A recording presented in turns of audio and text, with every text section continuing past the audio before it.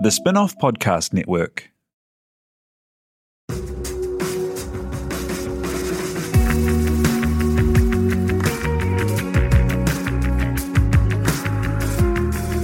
You're listening to Business is Boring, a podcast that reckons it's anything but.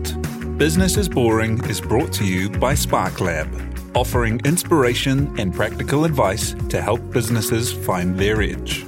To hear more about Spark Lab, including details about the latest events, workshops and business tools, visit sparklab.co.nz. And now, here's your host, Simon Pound.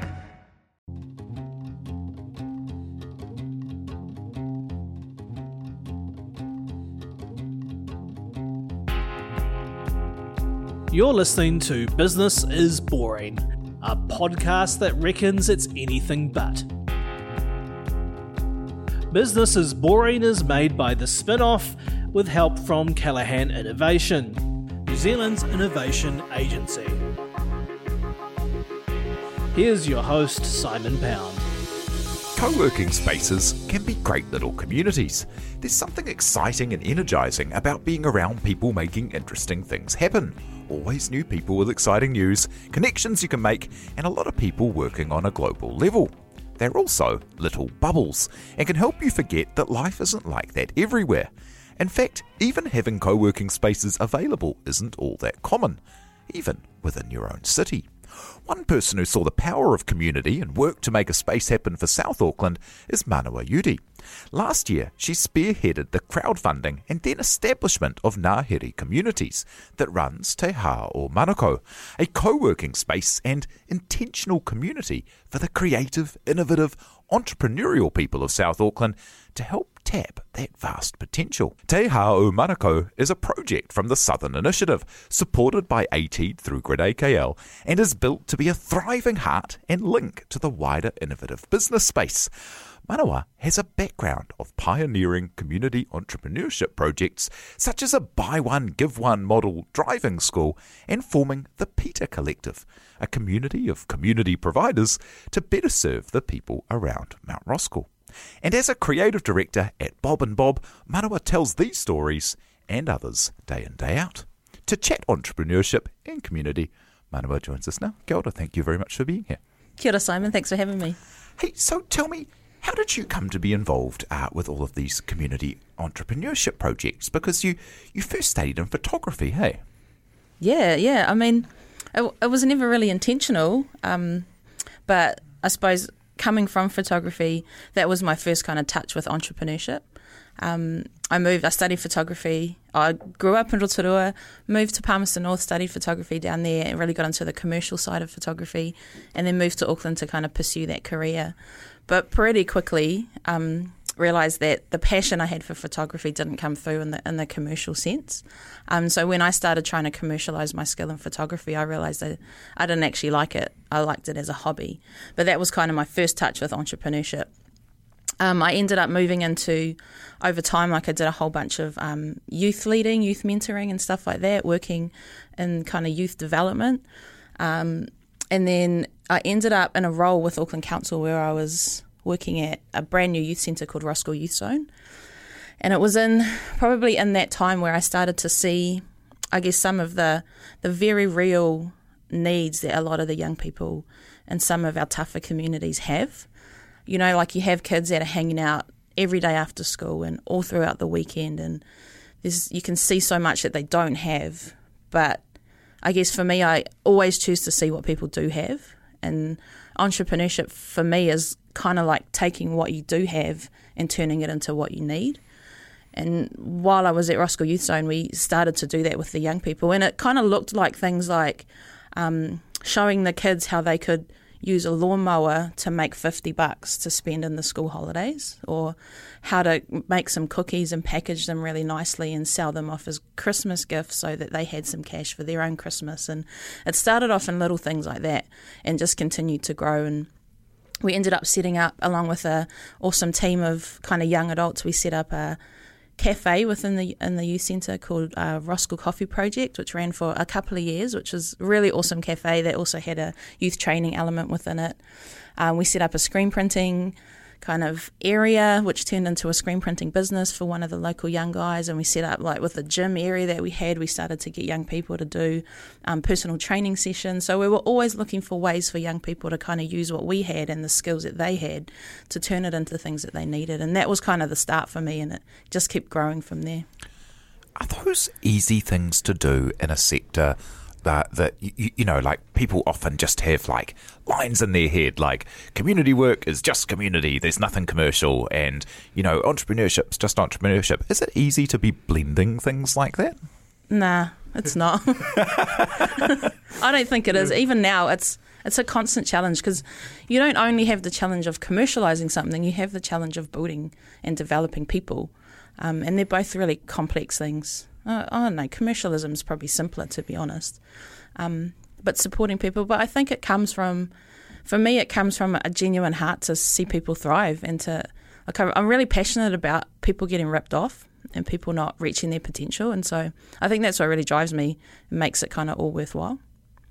And how do you build these structures out within these organisations that allow you to do that? Is it something like you've set up and run quite a few things yourself? How do you go through a process of winning the support and, you know, creating the space to be able to do these projects?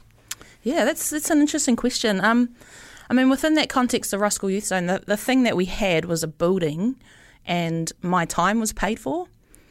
So that's a big part of the overheads that you would generally have to take on. And then on top of that, we had a little programming budget, and we had people like, say, the Ministry of Youth Development or kind of community trusts and stuff that also have little pockets of funding that can add on to it.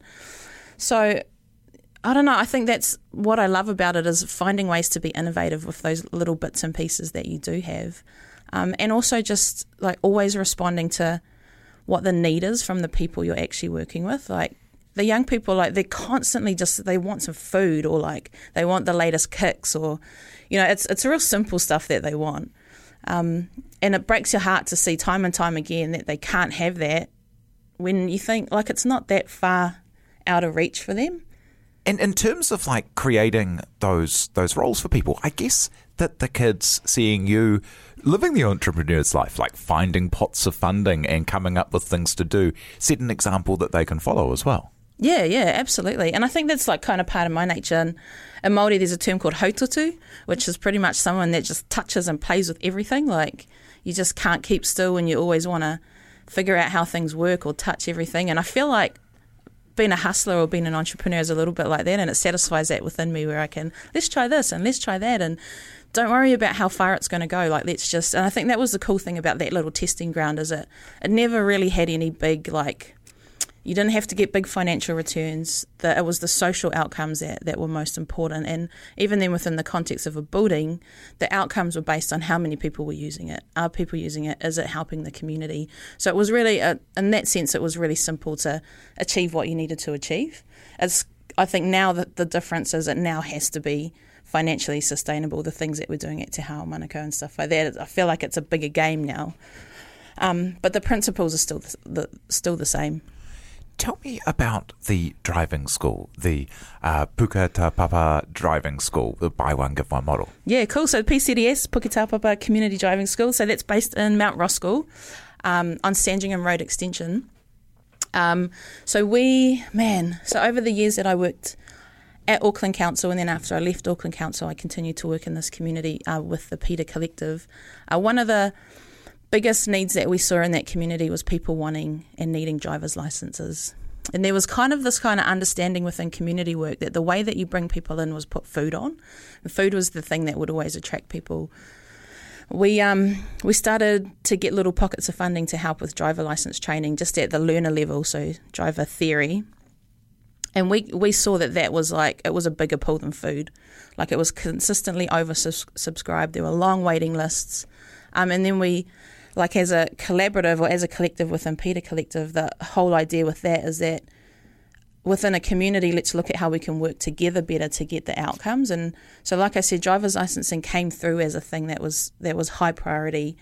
And at that time, there was something like 9 different organisations trying to do the same thing, trying to run like learner driver training programs inside what they already do without really being experts in it. But everyone just knew that's what people wanted. So we kind of took a step back and said, let's have a look at overall, like, why the need is there and what we can do to respond to it in a much better way, because we could see the funding was going to run out soon. It always runs out eventually. Excuse me. So we got those guys together. So my role in that was essentially to bring everyone together and start discussing that and designing a really cool collaborative response to it. And there was one lady her name's Honey, who at that time was the manager of the Migrant Action Trust, and she was all about it. She was like, honestly, like, we need to do a driving school. This is what I think the answer is. And so we kind of just worked that concept together, and we pulled all these different people in. And I remember the most amazing part that happened is we brought everyone together and sat them around the table. We had a guy who ran a education trust, and one of his main education programs is driver's licensing. We had the manager of the local community centre. We had the managers of some local trusts. We had people from Auckland Council. And pretty much what happened is they all sat around the table and explained to each other what their role was and what their need was within driver's licensing. And as they did that, they could all see that if they worked together, they had everything that they needed. So that's how the driving school came through. Then the whole idea of meshing together the social impact. So the demand came mostly from young people and from ethnic women. So that was in Mount Roskill, where those are both huge populations. So by bringing all of those people together, we then had to look at financially how could this be longer term than just the first pocket of funding that we're going to get. So that was when we developed more of a business model behind it, and looking at, like, driving schools are businesses out there, standalone businesses as they are. So why don't we just look at that model, look at some of the things that have happened around New Zealand and do a bit of a hybrid. So the way that the school works is that the aim is to be a competitive driving school, provide really quality lessons and support for people, and then using some of the money that comes from that to help subsidise others. As part of the program, we have community driving mentors, so people from around the community, including the local police and all those kinds of people, they come in and they do training hours with people. So those are people going from learners to restricted. They need a certain amount of hours and people to help them out on the roads. So we have, I think within the first 12 months, we had like 40 community driving mentors.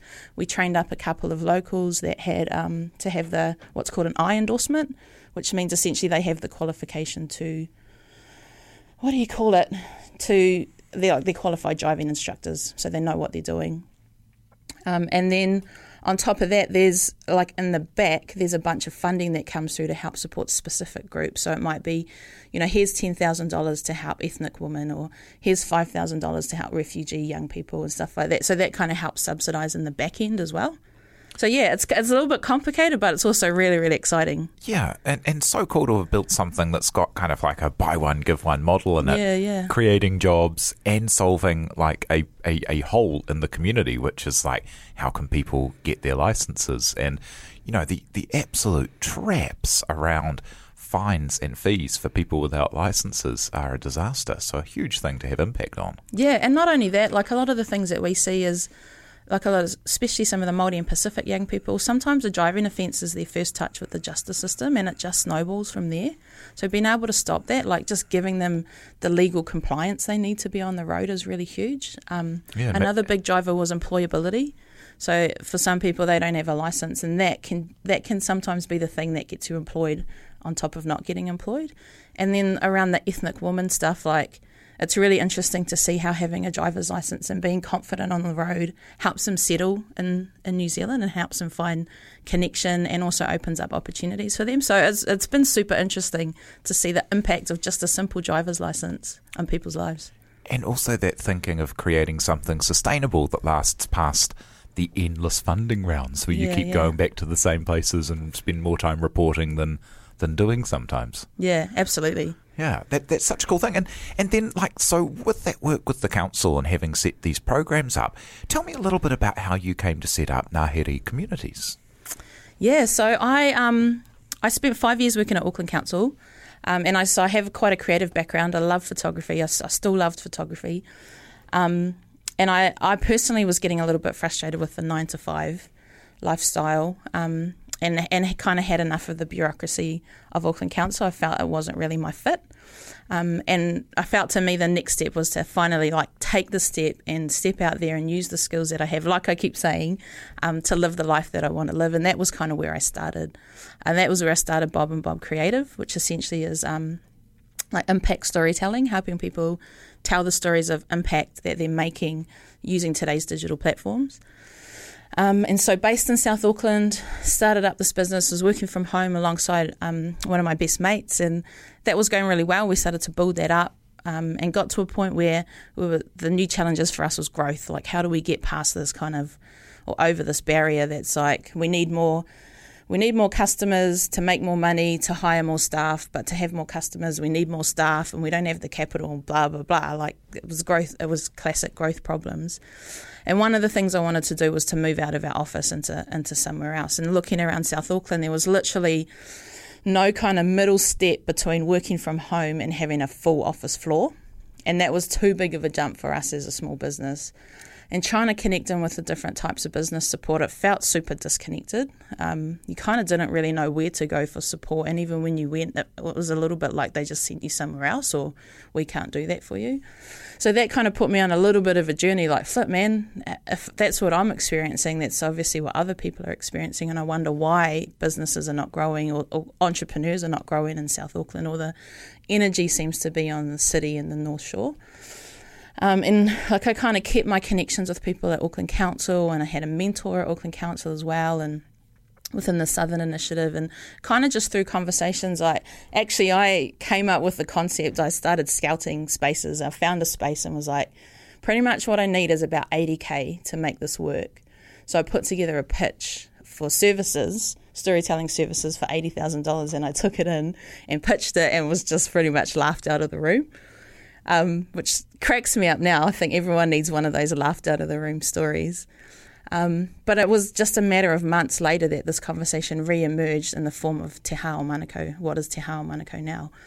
So I guess I was drawn into some of the conversations within Auckland Council around what a space like this would look like. I think because I'd been poking and prodding a bit, then TSI then responded to that, and I really take my hat off to them for being really responsive like that.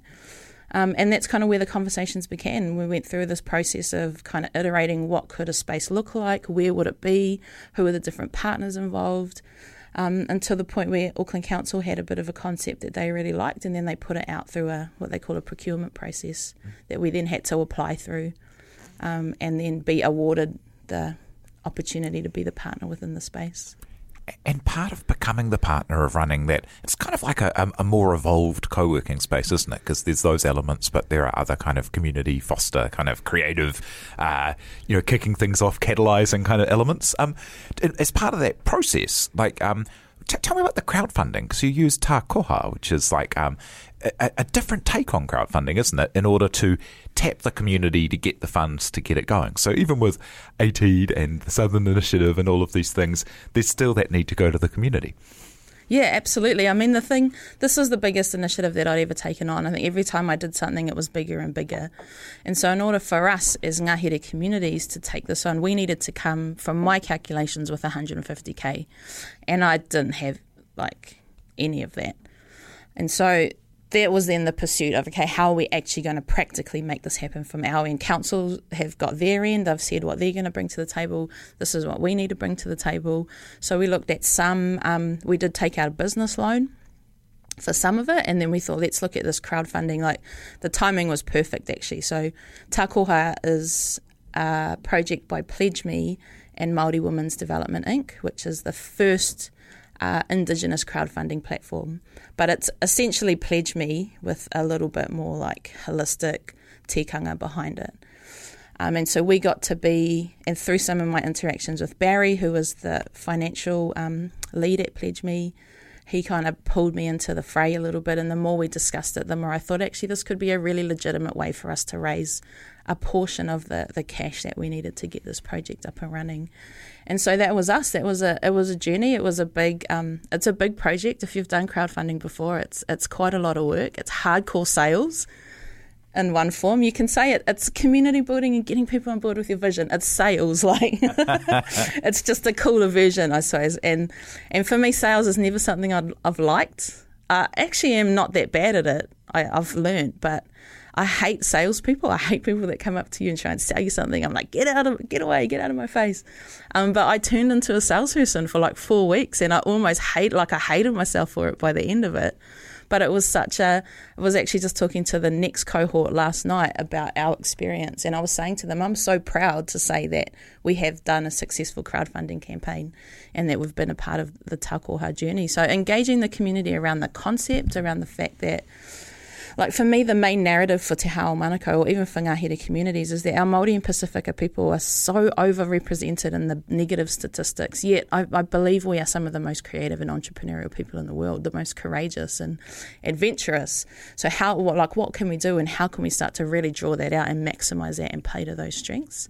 And that's the real driver for me, and what that looks like as a co-working space, but that's kind of more the finer details. And so that was the kind of story that we asked people to come on board with, and we found lots of random ways to allow them to come on board. Anything from like sponsoring a chair. So if you come into our space now, you'll see people's names on chairs and stuff like that. So it was heaps of fun, but it was hard work. It's kind of bananas that it took that much to get a co-working space going in South Auckland. You know, the biggest part of Auckland. I know. It's like the biggest ratepayer base, the biggest part of Auckland, and still it's so, the opportunity is just so unequally spread throughout a city. And, my observations from going to Mount Roskill Grammar for high school for a few years and the like is that the people's parents who were working 3 jobs, it wasn't a lack of hard work. It was a lack of opportunity to do work that actually paid and advanced. And then kids grew up seeing their parents working 3 jobs and getting paid crap and treated like crap and didn't have a lot of love for the system. Yeah, I mean, absolutely. And I think that's something that I've been battling with, I suppose, through this whole journey that I've been on, is how do you get away from this feeling of it's so unfair to being more proactive about it? And like I said before, like how do you just use what you've got? There's a Māori whakatauki that says he kai kei aku ringa, there's food in my hands. Then the whole concept is that everything that you need is within your reach, or it's in your hands, and it might just be in seed form. Like it might be all you have is one little seed, all you have is $100, but you can choose to use that in a way that will drive or move you towards where you want to be. And I think that kind of really underpins kind of my approach to how we can teach some of those entrepreneurial skills to people, whatever age they are, whether they're still children or young people or whether they're older, and to be able to really be, I guess, proud of what you do have and proud of the strengths that you have and the talents that you have, and maximise that, and not continue to be kind of pushed down by the narrative that maybe the media puts on South Auckland or the expectations that people put on each other. So yeah, I'm really passionate about flipping that narrative. And how's it going? Like, how's the reception been in the community to this new kind of elevated co-working space that you're running? Yeah, it's been I feel like it's polarising. Like on one hand, things have been incredible. We've done some amazing things. People have been engaging really well. And then on the other hand, there's huge challenges. So it's a real interesting space to live in, like the highs and the lows of any entrepreneurship journey. I feel like it's maybe magnified a little bit more in this context. And so, I mean, one of the things that we've learned, so we opened in September. So we've been open for maybe 7 to 8 months now. One of the things we've learned is that you can look at this 2 ways. You can look at it as a property management opportunity, or you can look at it as a community and capacity building opportunity. And we kind of are looking at both. I've started using this hashtag property with purpose.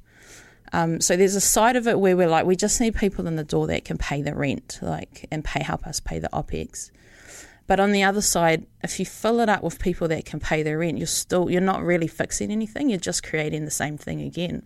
People with the means can have it. People without the means can't. So that's the kind of conundrum that we find ourselves in on a daily basis. So we've had lots of engagement and we've had lots of people come through, and what we've learned is that I guess the entrepreneurial and innovation ecosystem in South Auckland is at a really, really infant stage. So what we have to do is a whole bunch of work around education, capability building, capacity building, and so we're looking at, I guess, our business model. So Ngāhere Communities is a social enterprise, and that in itself is a huge challenge in New Zealand. But we're looking at our business model and thinking, is it best for us to make this sustainable through the commercial avenues, or is it better for us to make it sustainable through the program avenue, where we're actually looking at building this ecosystem and investing in people and investing in programs and investing in opportunities, so that in a couple of years' time, those that have the means are the ones that we actually intend to be in the space, not the ones now like the lawyers and the accountants and all that sort of stuff. So that's kind of our approach in the way that we're looking at it. Because I imagine it must be such a build, like, the whole startup ecosystem and the whole idea of co-working spaces and accelerators and innovators and stuff, it's really new. It's a really new kind of thing. And when you're going into a place that hasn't physically even had the infrastructure before, to then take people through and teach them on that journey must be from starting from scratch. Do you have to have kind of programs, like accelerator programs, to take people with the spark and help teach them? Yeah, I think you do. But I mean, and this is not a sustainable approach or anything, but I think for me, and this comes from the way that I was brought up, and I think the tikanga Māori that's within me, and I think that it ultimately comes with relationship. It comes with like a willingness to walk a journey alongside a person, and I learnt that from working at Roscoe Youth Zone. Like you can have a person there and you can go, here's a lawnmower, go make some money, but they're still going to go, what do I do with it? How do I make money? How do I present myself? How do I blah, blah, blah. Like there's the capability and the capacity and the education that they don't have that a lot of people might take for granted. The networks and the access to people that might give them a hand up or give them an opportunity, like that doesn't exist for a lot of people. People are not growing up in families where dad ran a business or uncle ran a business, or people are growing up in families where you work in a factory, you work 3 jobs, you do that. People are hardworking, but the skills you need for entrepreneurship they still seem like a newer skill set or a different skill set that doesn't exist in abundance yet. Yeah, let's talk about that, because one of the, part of the whole kind of like startup thing is this fetishization of like, fail fast. Like you can fail if you are comfortable and you have the means to come back and you have access to more capital and support. You can't fail if you've got everything on the line and you don't have a network to kind of tap. And so capital, which is such a part of the startup world, it runs in networks. Absolutely. And I think again, I keep coming back to just look at what you got, what have you got, and start from there. And it's almost like a repetition. We've got a building and we've got a bunch of staff. We've got a really cool network now. The fact that it's driven by the Southern Initiative, which is Auckland Council, and driven by or supported by ATED and Grid AKL. Even that, that's really huge. It's really cool to have that support. And then for us, we bring in our own networks within South Auckland, our own relationships. We can see the opportunities. We're trying our best to lead the way and make a pathway for people to follow. And then to use, I guess, what we have within the building to say, here's a space, come and try some stuff. It's a bit safer.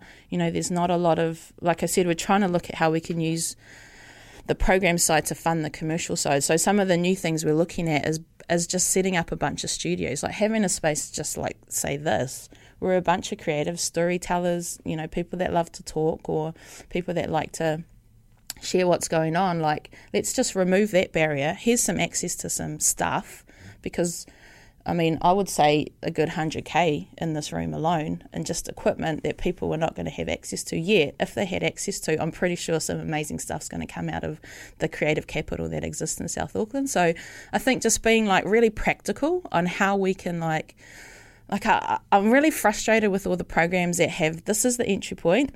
You must look like this. You enter here, you go through this process, and then you pop out here and you look like that.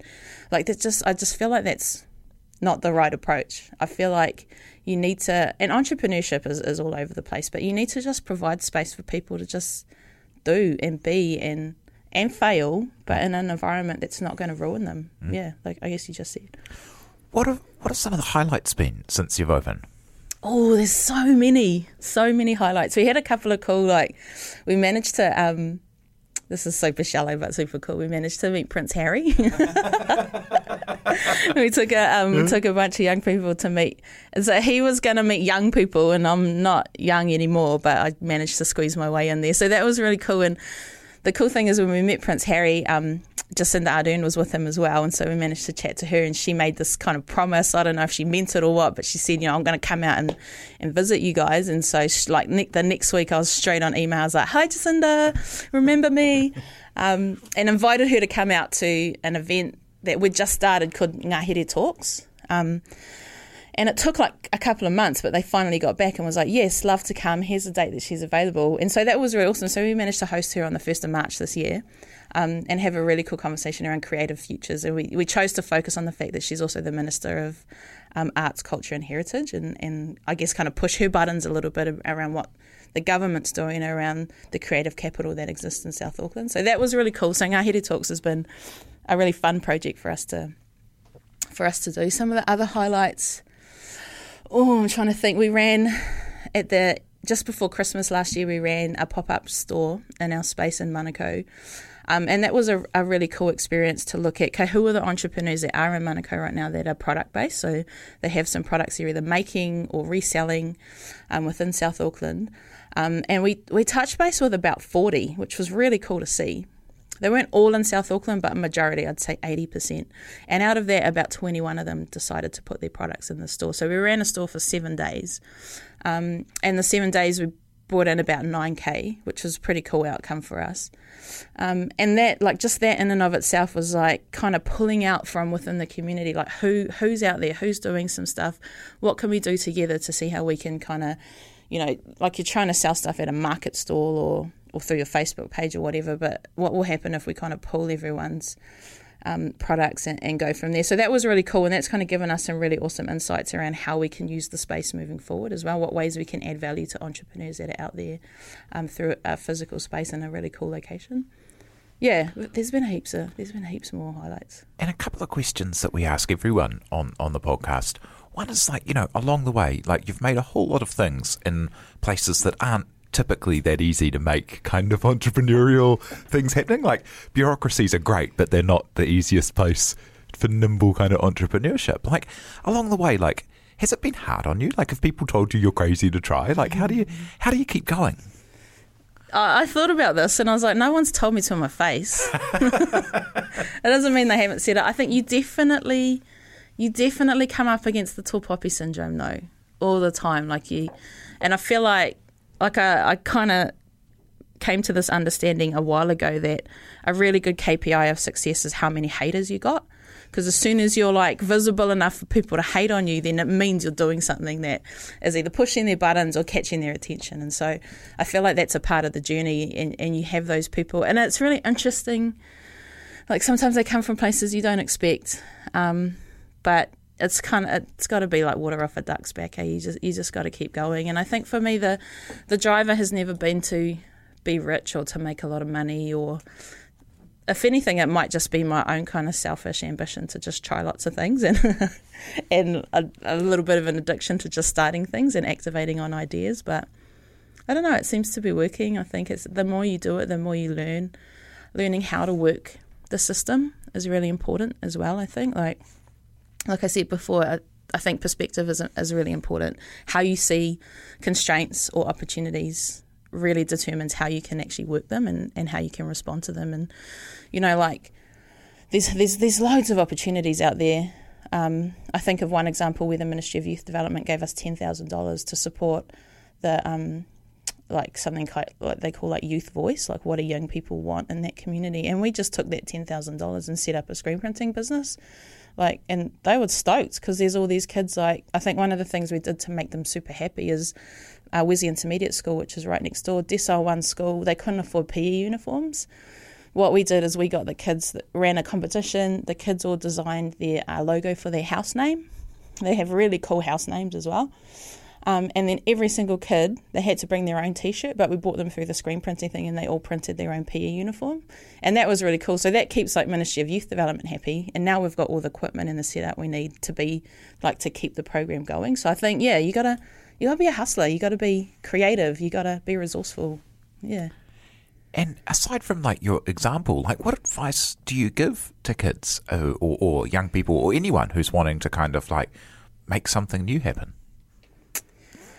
What advice do I give to them? I mean, I think one of the things about me that I know is I like to encourage people, and I really like to believe in the best in them.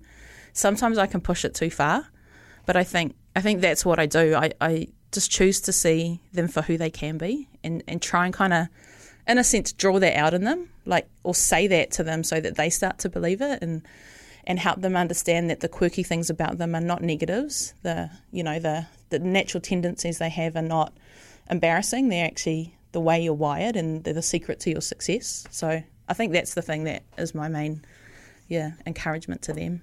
And as a final thought, how do you define success? Like, what would be the time for you to stop making things happen? Like, when would you? What's success for you?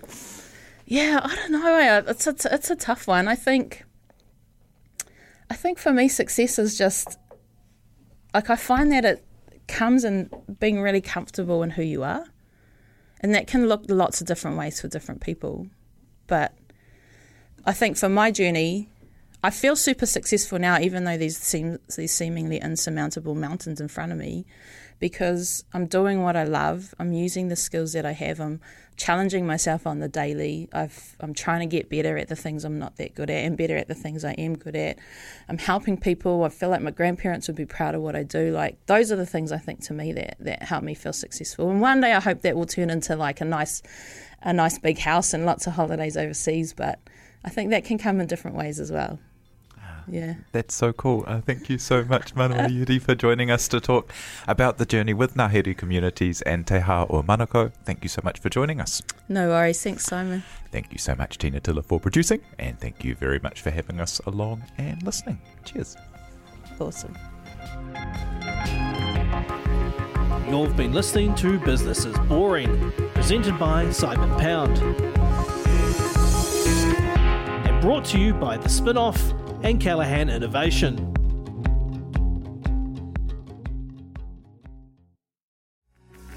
From the Spin-Off Podcast Network, that was Business is Boring, brought to you by SparkLab. Make sure you're following Business is Boring wherever you get your podcasts. And for more information on SparkLab, visit sparklab.co.nz. Are you making the most of your KiwiSaver investment? Generate is an award-winning KiwiSaver provider with a track record of strong long-term performance. Making a smart decision now could add tens of thousands of dollars by the time you reach retirement. Book a no-obligation chat with a Generate KiwiSaver advisor today at generatekiwisaver.co.nz/get-advice. A copy of the product disclosure statement is available at generatekiwisaver.co.nz. The issuer of the scheme is Generate Investment Management Limited, and of course, past performance does not guarantee future returns. The Spin-Off Podcast Network.